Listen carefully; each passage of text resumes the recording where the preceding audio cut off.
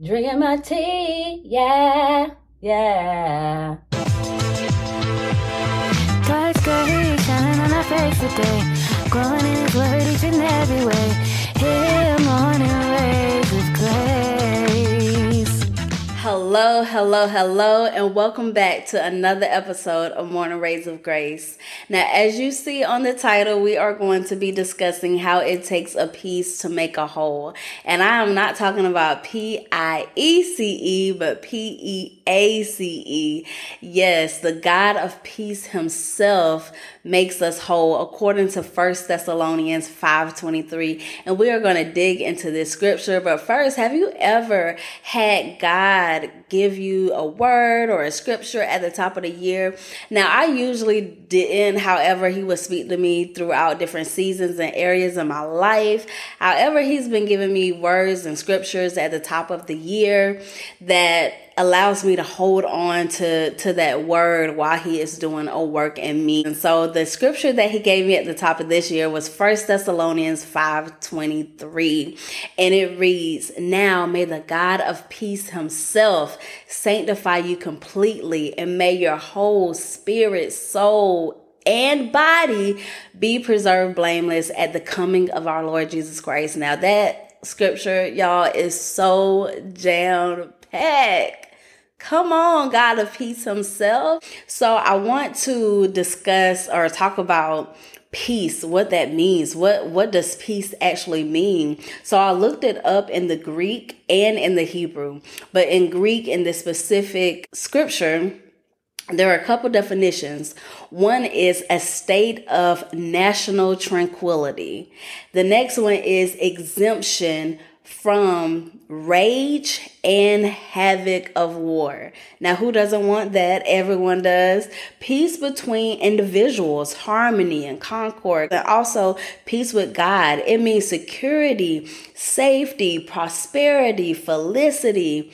It means salvation, the Messiah's peace, the way that leads to peace, which is salvation.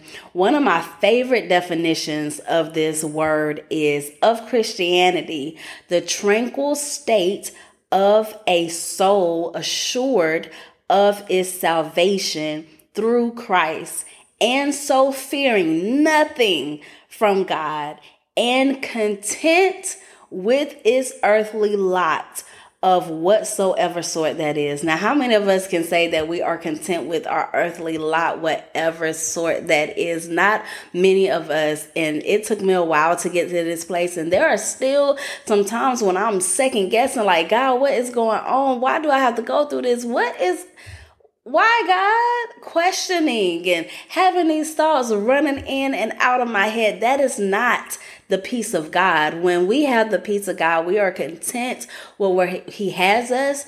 We are content with our earthly lot, our portion, and we continue to fight, of course, for what's ours. But God is the God of peace that fights for us. So the definition for this word in Hebrew, of course, we know Jehovah Shalom, right? We know who that is. He is the God of peace. Now, in Hebrew, it means completeness and soundness, welfare. Again, we get that word safety, soundness, health, prosperity, peace, quiet, tranquility, contentment, peace and friendships, human relationships. Again, it has all of the same qualities, and it is just such a beautiful thing to literally have tranquility, like national tranquility. And that word doesn't necessarily always mean with our nations, like around us or with the people around us. Literally, the Bible says that you are a generation, a chosen generation, a royal priesthood, and a holy nation. Literally, you are a nation. God told Rebekah when she was pregnant with Jacob and Esau, like, you have two nations in your womb. There are two nations in your womb. Excuse me, Lord, two nations. There are only two humans in there, two people. How are these nations? You are a tranquil nation, a nation of tranquility. Come on. peace. So as I was studying the scripture, I went through some commentaries to see what some of the commentaries had to say. And there are two of them that stuck out to me and that I want to read. The first one is Ellicott commentary that reads, because of the peace which his sanctification brings into the soul, so that it fears neither temptation's power nor persecution's rage. Literally, his peace brings sanctification into our soul. The God of peace himself will sanctify us. Now, it also says that it fears neither temptation's power nor persecution's rage. Come on. We know that God has not given us a spirit of fear, but of power, love, and a sound mind. So we don't have to fear temptation's power and persecution's rage.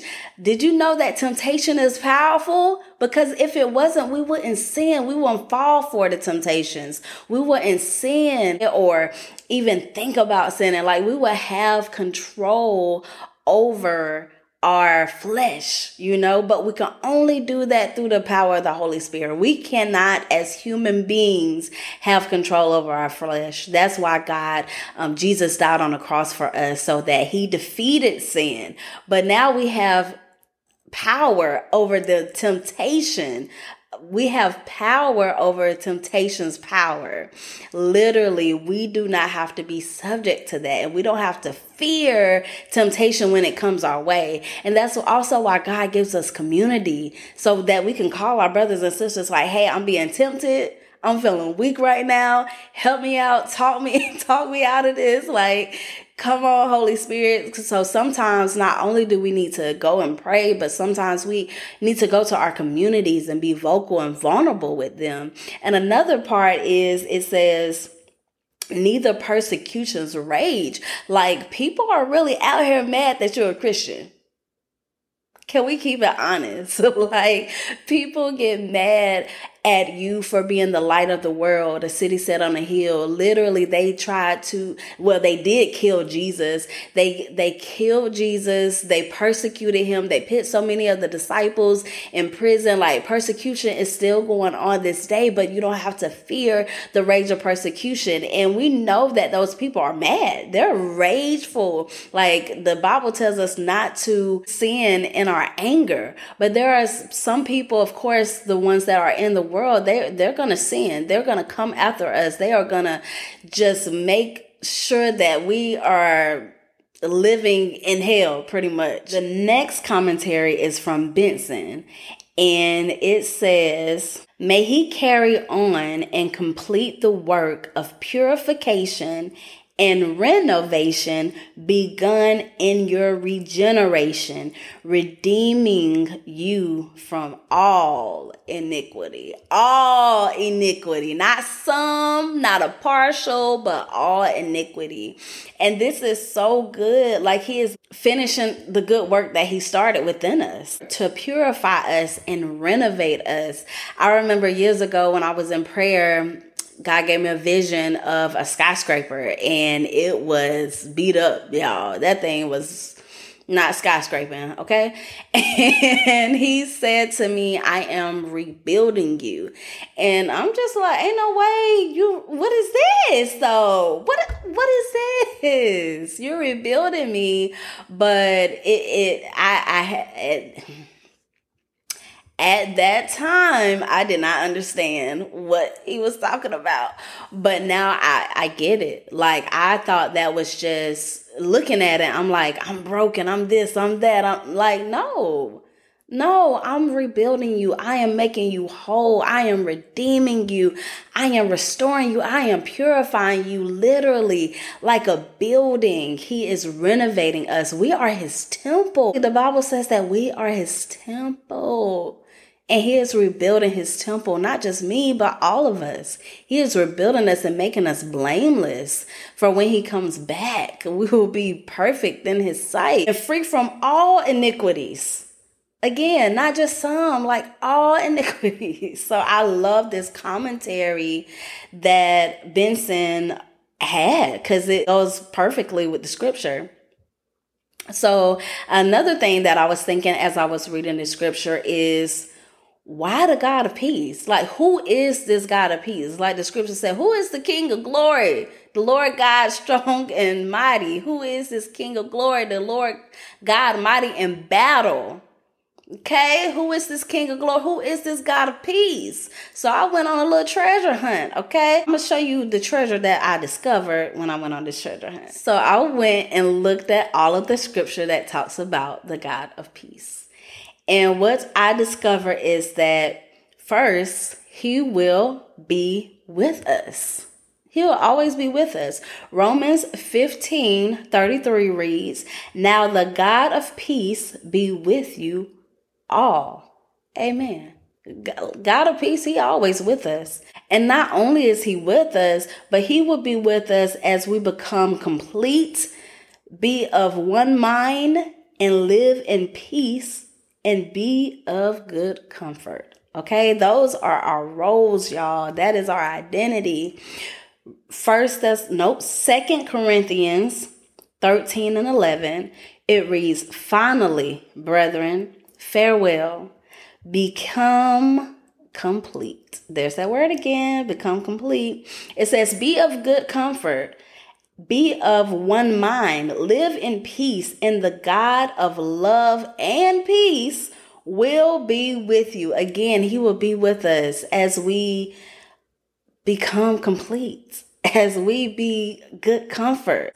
Another thing is, and this part was my favorite one, he crushes Satan under our feet. The God of peace does that. Peace. Wait a minute. The God of peace? Shouldn't that be the God of war? This is the God of peace. Let's read Romans 16:20. And it reads, "And the God of peace will crush Satan under your feet shortly. The grace of our Lord Jesus Christ be with you." Amen. Amen, amen, amen. And that was our promise from the beginning. Like, literally, God gave Eve a curse, a promise within a curse, that her seed will strike his head and the enemy will strike his heel. Satan is defeated. The God of peace does that, not only around us, but within us. Satan is defeated so that we can have sanctification, purification, holiness, be set apart, be holy unto God, unto the Lord. So the God of peace also brought Jesus from the dead. Okay, let's read Hebrews 13:20.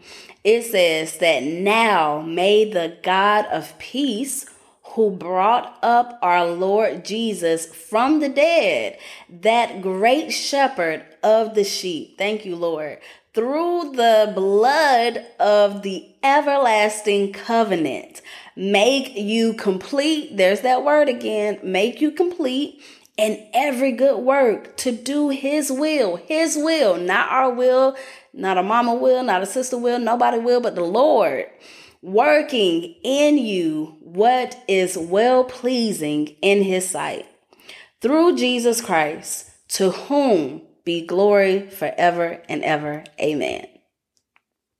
That thing's so jam-packed. There's a lot in there, but he raised Jesus from the God of peace raised him from the dead so that we may be complete. Again, this is for our good, his glory. He will give us peace in every way and be with us. Let's read 2 Thessalonians 3:16. It reads, "Now may the Lord of peace himself give you peace always in every way. The Lord be with you all." What is the common denominator? He is going to be with us all the time. He is going to be with us. The God of peace is with you. If you don't get nothing else, the God of peace is with you. Like, peace is yours. I remember my neighbor, I was confiding in her and telling her my heart about my past. I was just going through some stuff. And she said, "Angelica, you know that peace is for the taking, right? It's yours. It is already yours." And I literally went home received the word from God and I had to repent. Because the God of peace is always with us. Peace is always available to us. The thing is, we have to take it. We have to understand it. We have to see him being with us at all times. Now, I'm sorry to burst your bubble, but there is a group of people that the God of peace is not with. Okay? You see the common thread of the God of peace being with us. But there is a group of people he ain't with. And that is the wicked. Isaiah 57:21 reads, "There is no peace, says my God, for the wicked." There is no peace for the wicked. And that is why the God of peace is sanctifying us and making us whole, so we won't be wicked anymore. So we won't wreak havoc. Because who are the wicked? The wicked, those that go against God. That's who that is. So it says that this God of peace will sanctify us. What does sanctify mean? It means to render, acknowledge, or to be vulnerable or hollow. It means to separate from profane things and to dedicate to God. Separate from profane things and dedicate to God. Consecrate things to God. To dedicate people to God. This is what sanctification means, to purify, to clean externally, to purify by explanation, free from guilt of sin. To purify internally by renewing of the soul. Come on. Come on, internal renewing, internal purification of our souls. And that is exactly what God is doing. And he is not doing it in just one area. He is doing it completely, wholly. That word actually means perfect, complete in all respects.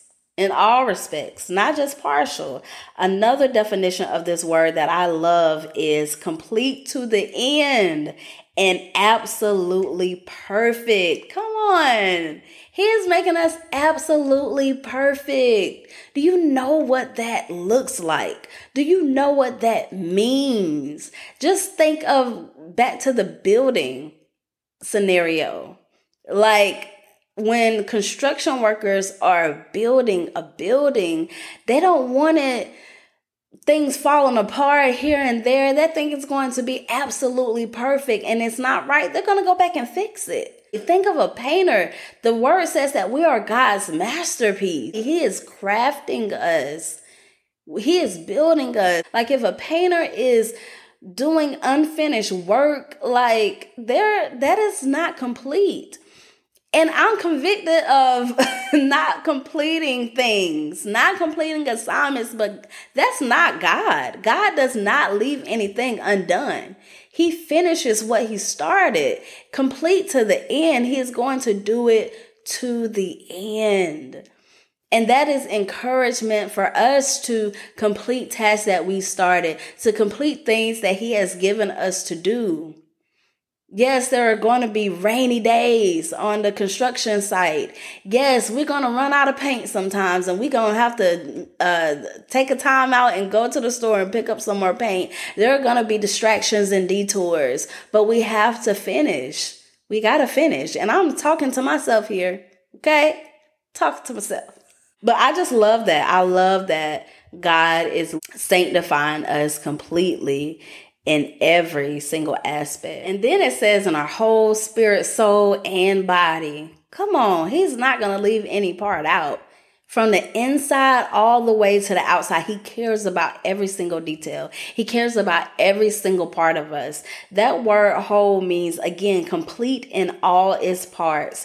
In no part wanting or unsound. Complete, again, whole. Of a body without blemish or defect, whether of a person or of a victim, free from sin, faultless. Guys, he is perfecting us in every single part, but we have to give it to him. Now, what does this word blameless mean?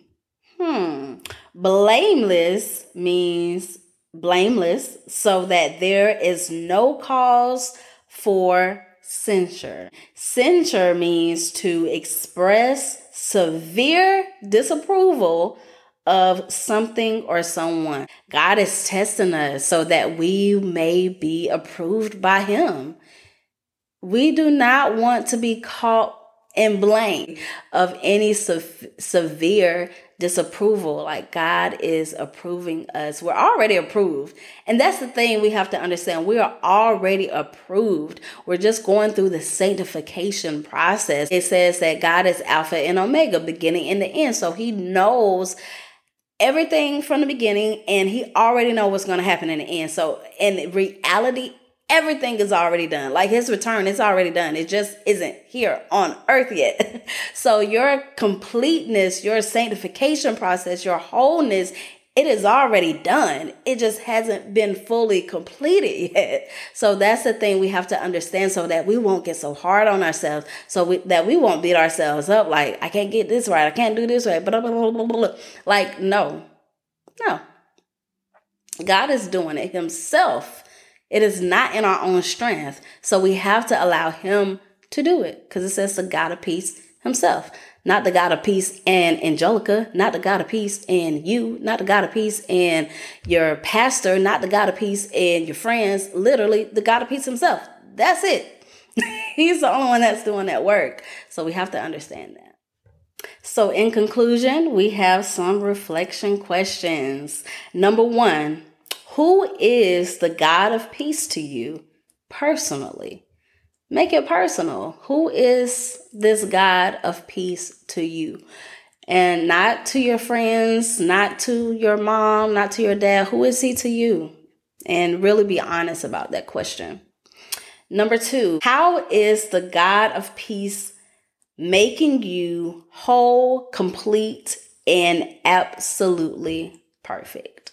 How is he doing that? What are some ways, some practical ways, some real ways, some vulnerable ways, some hard ways that he is making you perfect? Next is, what areas of your spirit, soul, and body do you need to surrender to the God of peace, so that he himself can sanctify you completely in those areas?